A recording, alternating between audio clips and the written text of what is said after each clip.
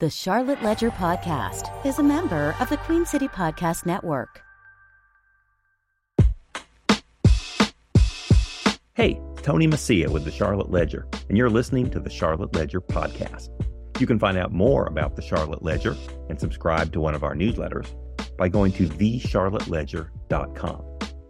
Today's podcast is part of a special series we're doing in which we interview winners of the Charlotte Ledger's 40 Over 40 Awards. The recipients are people ages 40 and up who are making a big difference in the Charlotte area, people who saw a need and took action. The winners are chosen by an impartial panel of independent judges. We accept nominations in January and celebrate the winners in an in-person event in April. You can find out more about all of that at ledger40over40.com. The host of today's podcast is Steve Dunn. In his day job, he's a mediator who offers dispute resolution services through the Charlotte office of Miles Mediation and Arbitration. Enjoy.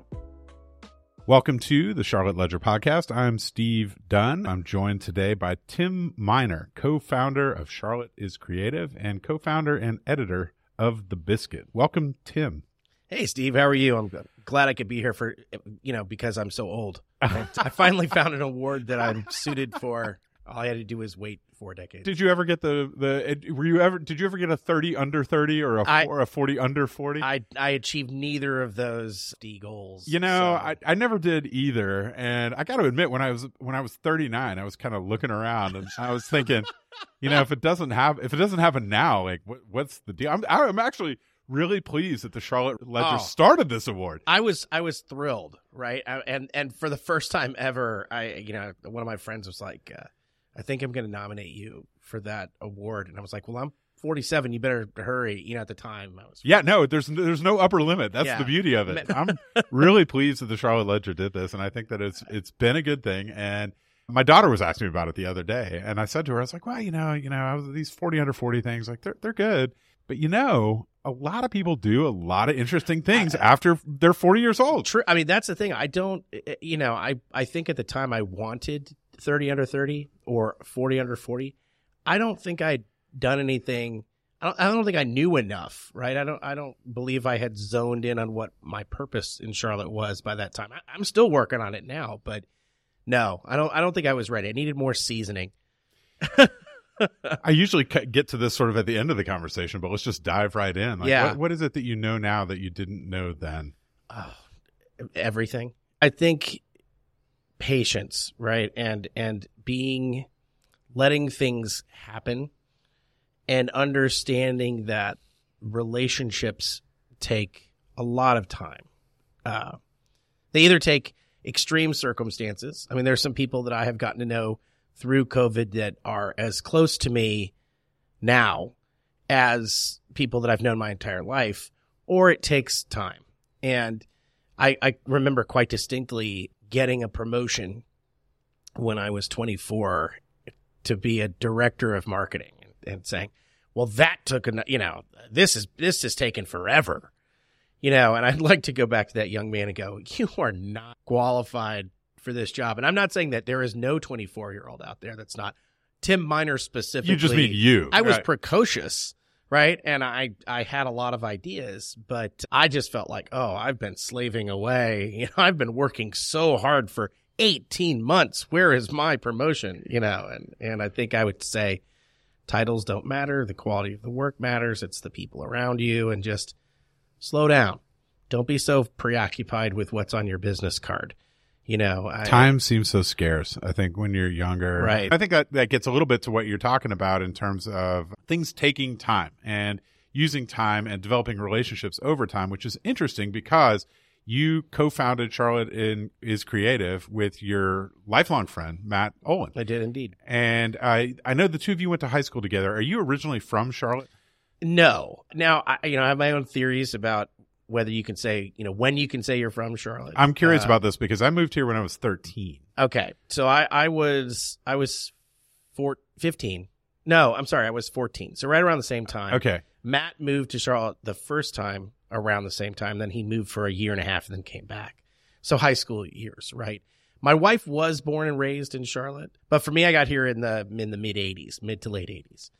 And so can I say I'm from Charlotte? No, I was not born and raised in Charlotte, but I'm also a Navy brat. So you're not from anywhere. Like I spent, I think, 4 months where I was born and then moved around. So I kind of feel like you can claim where were the formative years. We're the same. I was an Air Force brat. And so I know exactly what you're talking about. And the way that I'll often answer that question is to say I went to high school in Charlotte. Right. Right. And I feel like that's, and I went to middle school in Charlotte at the junior high, as we called it in those days. Go. But I think that counts. I tell people I've been here longer than more than 50% of the skyscrapers in uptown Charlotte. So I've also been here for the downtown, uptown, center city, uptown debate. So I feel like I've been here quite a while. Yeah. Where are you on that now? I say uptown. Well, so, I started my first big boy job was at Center City Partners, and I was, at the meeting where they're like, let's call it Center City. I'm a classicist, so I just like downtown. I think that downtown is that puts me nowhere in Charlotte, right? So generally I'll say uptown just to kind of fit in, but I like the term downtown. It's understood everywhere. Downtown is understood everywhere. Uptown has this origin story that it was like a corporate, like one of these corporate branding initiatives where it was like, well, downtown has a negative connotation. Right. Uptown has a positive connotation. I'm going uptown. Let's put on our suits and our finery. Yeah, and there's a hill, Trading Ryan. It's the top of a hill, so it's like you're physically going up when you go there. I don't know. I actually did a deep dive on the Charlotte Observer archives one time to see what the usage was, and there are references to uptown Charlotte like way back in the early 20th century. Right. Yeah. So I don't know exactly. Well, I think that also relates to, boy, we're really going off topic now, but I think that relates to, pre-suburb, right? So uptown makes sense if the large percentage of the population is clustered around that one area. You need to decipher, right? But once Dilworth and Myers Park and all that's being created, kind of uptown, just differentiating between the pieces of your urban core, it kind of falls out of necessity. Well, you've been around Charlotte long enough. Suffice it to say, you've been around Charlotte long enough to have witnessed a lot of changes. And more recently, you and your colleague Matt have been a big part of the changes that are occurring in Charlotte, particularly with respect to the arts community and the work that you're doing through Charlotte as Creative to connect and support and engage that community. I wonder how you describe Charlotte as Creative, what it does and how it does it. So, that's funny. That definition has kind of changed over time. But put simply, what we're trying to do is connect the folks that are on the earlier side of their creative journey, right? People that have decided they wanted to derive some or all of their income from their creative practice and connect them to the resources, the people, the promotion, the funding, the training that they need to kind of solidify their grouping of skills so they can have a successful career here, with the ultimate goal that we want nothing less than Charlotte to be known as the destination in North America to begin, to build, to grow, and sustain a creative career here. And something that contributes to our overall quality of life, but has a severe impact or strong and good impact on the economic life of our city. I think forever creatives have been seen and artists have been seen as kind of additive or something that adds spice to our city, but they don't get the credit for it is a path towards generational wealth and social mobility, upward mobility. It was due by goods and services. They do employ people. They do create events that draw people from outside of Charlotte to either stay here or move here. I mean, we look at how the city is marketed now, and there's been a massive shift in the last few years toward showing murals, performances, music, even down to our technical prowess, the digital creatives and what they do. I don't know that, and we can get into this, but I don't know that creatives are rewarded or recognized financially for that yet. But we have seen that is something, that is a commodity, that is an aspect of our personality that attracts companies and people that want to move here.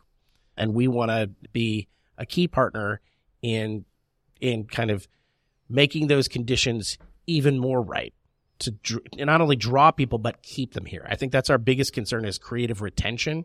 Is we don't want this to be a place where you already have to have made it in order to make it, or a place where for a creative, you come, cut your teeth, and then reach a ceiling and say, I can't grow my business. I can't be who I want to be. I can't realize my potential here.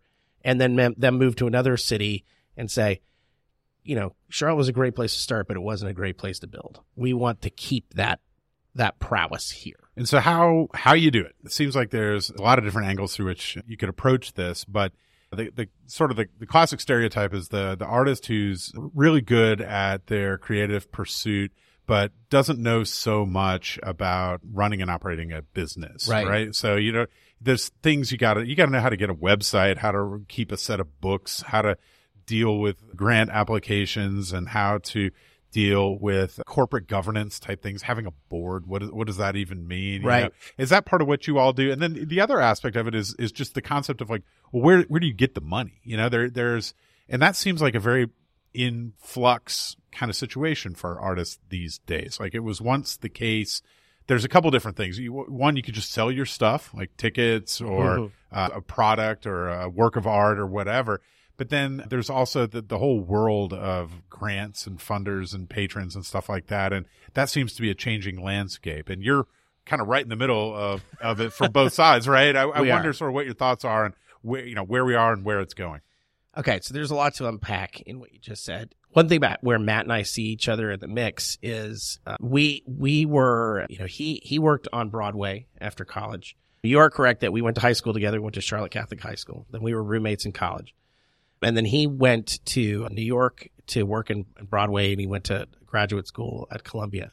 And I came to Charlotte and fell in love and wanted to just make this a better place to live. I decided this is where I live. This is where I'm planting my flag, and let's go. But I went into a long career in marketing in Charlotte. But we joke all the time that we were a little too weird for the corporate world, but we are way too straight-laced for oftentimes for the creative world. And that could mean that you're nowhere, but being in the middle means that we often are a bridge between the two. So the question of let's start with kind of how we help creatives and where we're going, and then maybe we'll get into the funding, because that's a big part of the challenge right now. We got started. We're kind of the accidental nonprofit folks. He and I 7 years ago got the Charlotte chapter of Creative Mornings, which is a monthly breakfast lecture series that pulls people together. And so this is a national or a worldwide?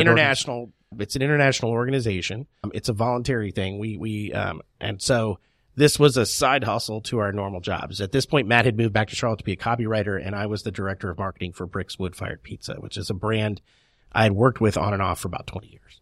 And you open up the Charlotte chapter of the Is Creative organization, of Creative Mornings. Creative Mornings. Got it. Yeah, one interesting thing just to note up top is Creative Mornings is its own organization. We had no intention when we started of starting a nonprofit at all.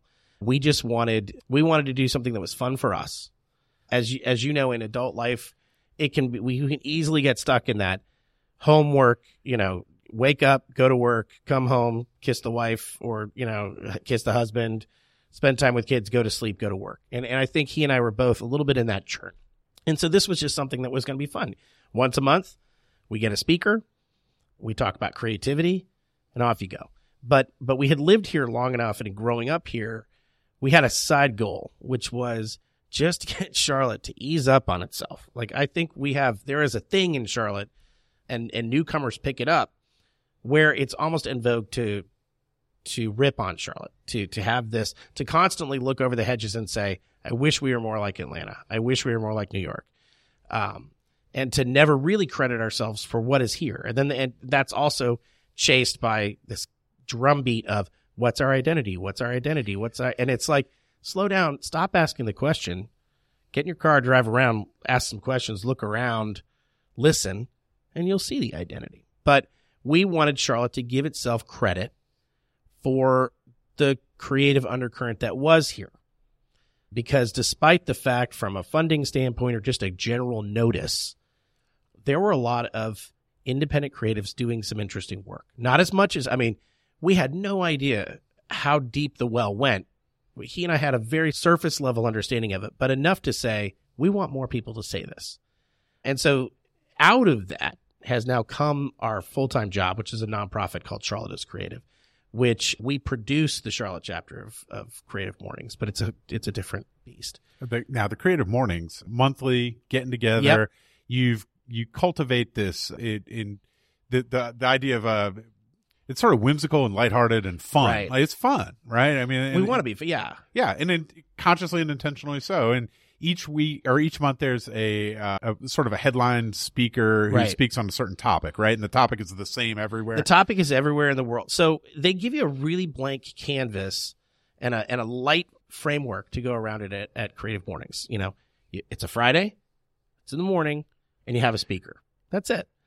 Whatever's in the middle, you cultivate based on the personality of the city, the personality of the hosts, or whatever. And so when Matt got the chapter initially, he did the work to bring it to Charlotte. Then he called me up before the first meeting and said, I don't know what to do. I don't know what to do with this thing. And so we did what we'd done for so many decades is, all right, let's sit down, notepad, let's figure it out. We went to Good Food on Montfort Drive, sat at the bar, and had a couple of things that we said we wanted to do, which was we are realists disguised as optimists, right? I mean, we see the challenges in Charlotte, but we said, no, this is going to be an experience that uplifts, that we're not going to talk about the negative things or the challenges and grumble at Creative Mornings. We're going to say Charlotte is an amazing creative city. Let's celebrate that. You know, Charlotte has a lot of breakfast lecture series. They have many speaker series, but in my experience and in Matt's, it would seem to be the same people over and over taking the stage. And we were like, let's find the diamonds in the rough. Let's find the people in Charlotte that nobody knew were here, or not enough people knew were here. And that struck a chord. You know, now ultimately we call it a Civics Roadshow. We have live music every time. We have people show up and do live read commercials, 47-second pitches. We give away micro grants. We give an award called the Bolt of Inspiration to people that we feel are doing really creative, inspirational work. And we sing a sponsor song instead of reading the list of our sponsors. And yeah, we want to have fun. Your sponsor song seems to me to be, first of all, what it is you guys every time? Do you do it every time? It was meant to go for 4 months, and it's been almost 5 years. I don't even know how you do it, but somehow, I guess you figured it out. You've cracked the code now, but somehow or another, you write and perform a song every time in which you're thanking your sponsors. It's usually it's a cover, like it's a takeoff on it. It's like a parody version of an existing song. So all you got to do is rewrite the words. Yeah, neither right? Matt nor I are songwriters or, let's be honest, singers.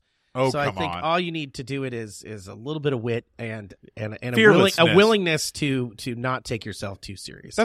That's right. And I think leading by example in regard to that is a key part of the special sauce that makes it what it is, right? Because then that frees up everyone who's participating, whether they're up on stage or whether they're just talking to their neighbor next to them.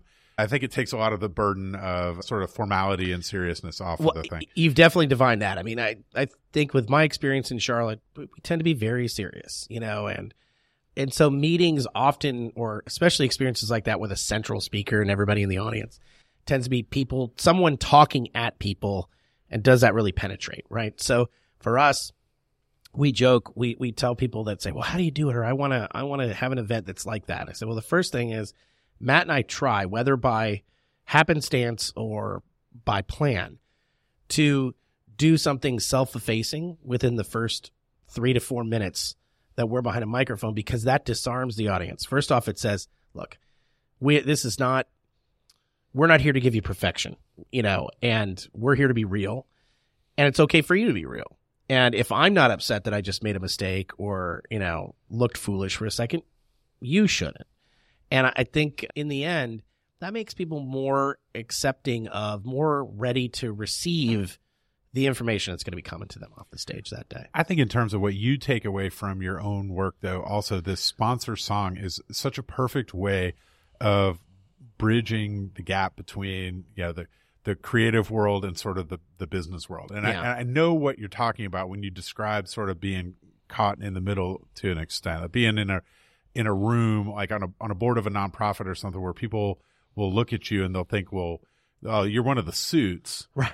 Whereas in your own mind, you're like, no, hold on a minute. I'm a creative person in my own right. I've got the soul of a poet over here. I'm not just that. I have some skills that I can share with you. Right. And so what a wonderful way to have a creative outlet while you're doing the kind of business side of connecting creative people. Well, thanks. And there's another goal in there too, is to say to creative people, look, it's okay.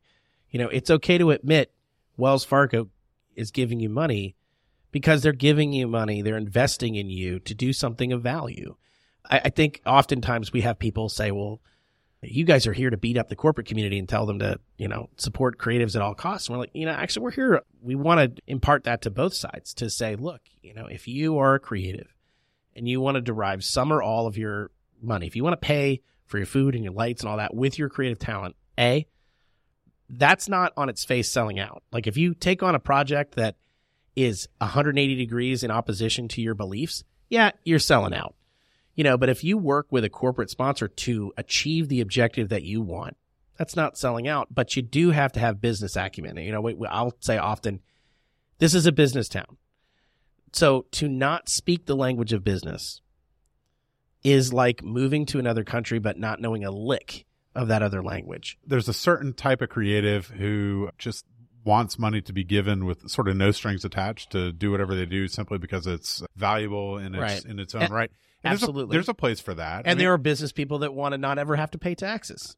Yeah, there you go. They'll do anything to not do that. And a lot of great art throughout centuries has been created sort of in that way. It's sort of like, I believe in you and what you do. And that's fine. That is one model. But whatever you're doing, you have to have some kind of a sense of how you're going to sustain it. And I think for the creative person, a lot of it just comes down to choices about, what are you trying to do? Like, do you want to be pure and perfect in your art? Do you want to make a living at this? Those are two different things. They can go together, but they don't inherently go together. No, and you don't necessarily deserve for them to go together, just because you're good.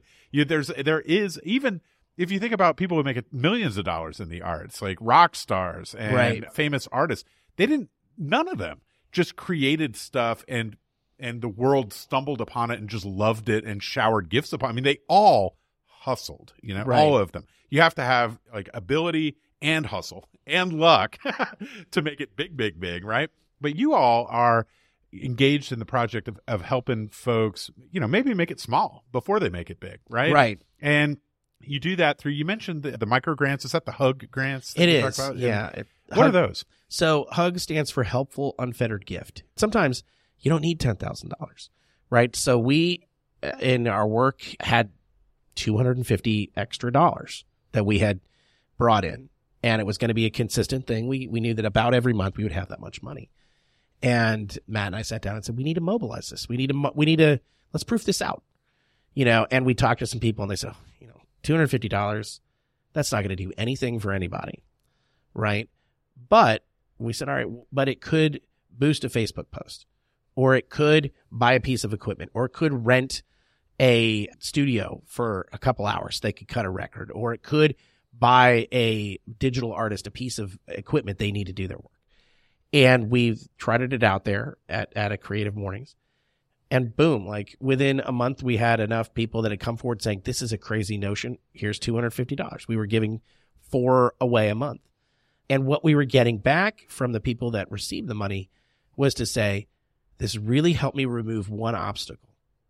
This just got one thing out of my way. Because you and I'm sure you've had this, where you have an idea, and it's going to take you a couple steps to achieve the idea, and you think about the first obstacle, and you're like, oh, that's not going to work.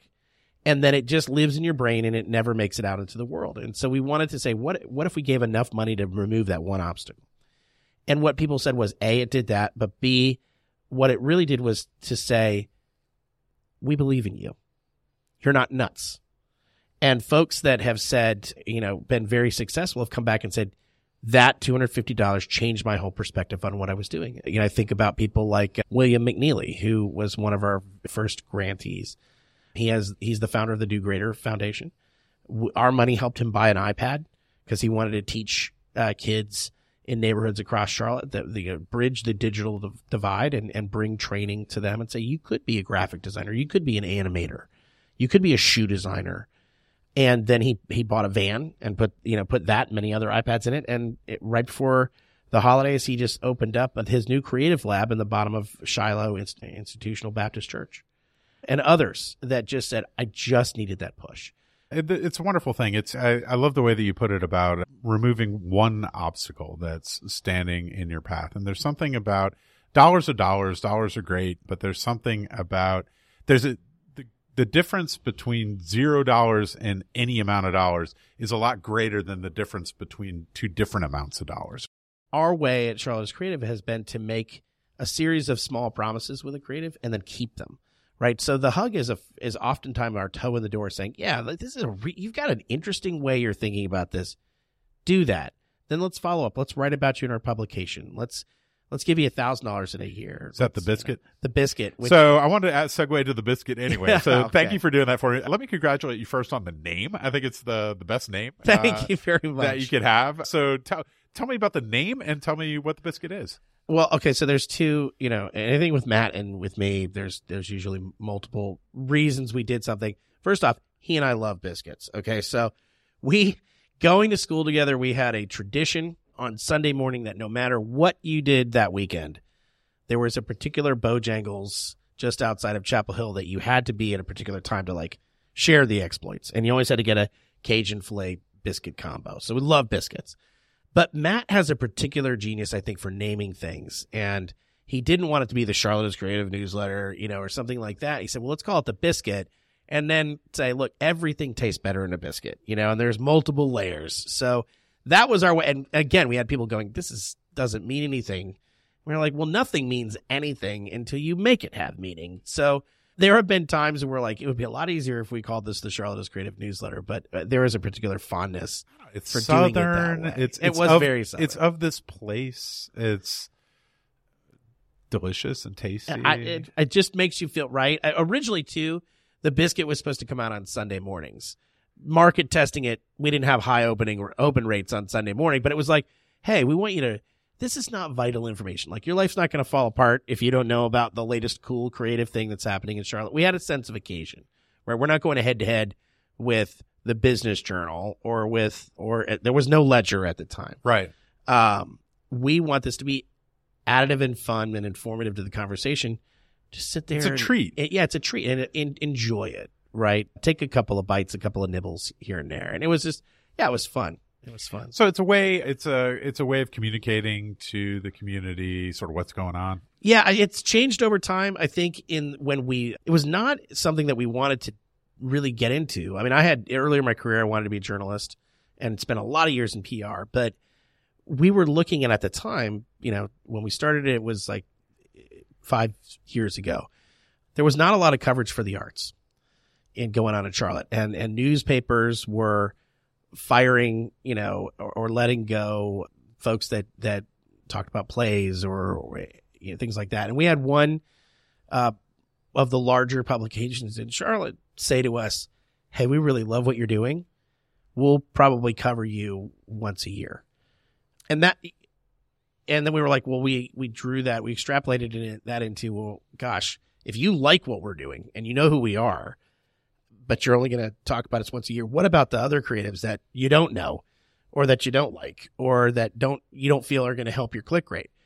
And so we were like, if we want people to continue to see that Charlotte is creative and to make those inroads, I guess we're going to have to lead by example. So for the first, 2.5, 3 years of what we were doing of the Biscuits life, it was just every news story we could come up with about creative stuff in Charlotte. I'm excited to say that we have competitors, the Ledger being one of them. Maybe the Ledger has done some tremendous coverage of that synthesis of business and creativity. And so we're getting scooped all the time, and we're like, all right, that's good. We helped change that conversation. So now we tend to be a little bit more about resources, ideas. We're less about and profiles of creatives, a little bit more like a digest and less like a newsletter, because we don't have the staff to keep up with folks like Tony and his crew, and because that's what they do all day long. So we now want it to be a lot more about just sharing what's in the zeitgeist and then pointing creatives towards resources and ideas that will help them thrive.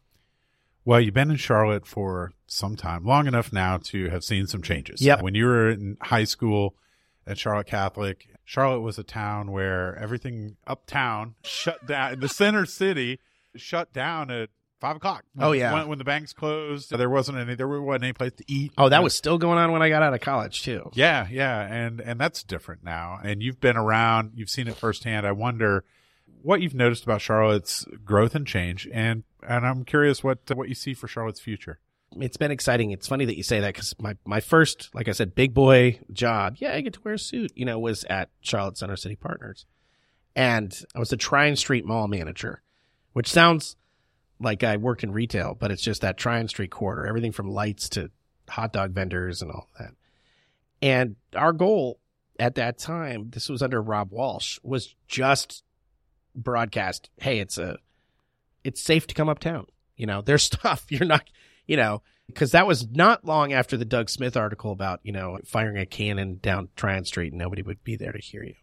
So it's been gratifying to see the growth there. It has been very interesting. One thing that the suburban model, the suburban sprawl of Charlotte has, I think, really held us back. When I was growing up and going to high school here, I tell people there were just fewer resources. There were fewer libraries. There were fewer this. There were fewer that. And so you had to drive all over Charlotte, going to West Charlotte, East Charlotte, University City, North and South Charlotte. That was just part of once you have wheels and you have things to do, you just did that. You went to Eastland Mall. I would go have to do research papers at UNCC in high school. I don't think that people have that wanderlust in Charlotte anymore. And so there's not as much seeing how other people live, which I think is a challenge. What I'm excited about is starting my career here in the 90s and listening to contemporaries. There was always this sense, people would move to Charlotte and see it as a way station. Like, hey, I'm here 3 years at the bank. Then I get a promotion. I get to go somewhere better. And I'm excited to see a mindset change in, when I work with Gen Z folks that move here or younger and even older millennials, there's an excitement about moving to Charlotte. This is not a way station. They've heard things, or the number of people that I know that moved here during the pandemic because there was just something about Charlotte that drew them here.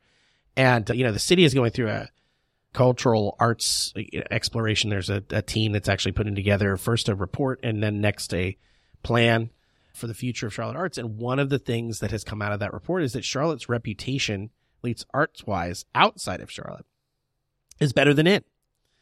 That people outside of the Queen City think very highly of Charlotte in a number of ways, not the least of which is arts and culture. So I'm excited about that, but I also know that it's something that has to be fed, right? We have to keep those folks excited and get them involved and retain them, right? Because I think that makes so much more possible for Charlotte. Well, you're doing it, Tim. You and Matt and Charlotte is Creative. You're doing it, and I imagine that there's some folks who are hearing us talk on the Charlotte Ledger podcast who would like to attend to Creative Mornings or who would like to receive the biscuit. How do they sign up? All right. Well, I could give you the whole alphabet soup of all the different ways that they could do that. But let's make this more personal because I said I'm in the relationship business. So my email address is tim@charlotteiscreative.com. So if you want to come to a Creative Mornings or any of the other events we have some smaller ones. If you're an introvert, we have a monthly event called Coffee with Creatives, which is just 12 to 15 people. We don't make you present your credentials and say you are or are not creative because we believe everybody is creative. And that's a way to just get to know people more intimately. We have other events. So if you want to be in the know or you want a ticket, email me. If you want to receive the biscuit, you can go to biscuitclt.com and sign up. Or if you want me to do it for you, I will happily do it again at tim@charlotteiscreative.com because that's how we do it. One person at a time, one relationship at a time. Well, Tim, thanks so much for being with me today on the Charlotte Ledger podcast. It was a pleasure. Thanks, Steve. That's it for today. The Charlotte Ledger podcast is produced by Lindsay Banks. You can find out more about the Charlotte Ledger at thecharlotteledger.com. And you can find out more about our 40 over 40 awards at ledger40over40.com. QueenCityPodcastNetwork.com.